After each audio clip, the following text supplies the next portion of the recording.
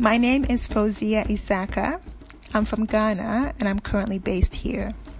My full name is Kwabna Isiama Boaten.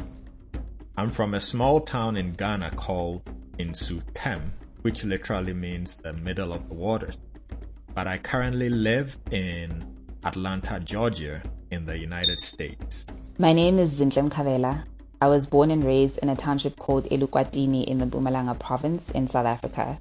Learning Journeys. This episode engages 3 African professionals, 2 of whom are PhD candidates: Zinhle, a measurement and evaluation practitioner in South Africa; Kwabna, a collaborator on Pan-African education ecosystems in the United States; and Fauzia, an international development consultant in the United Kingdom. This is E.A. Gamor.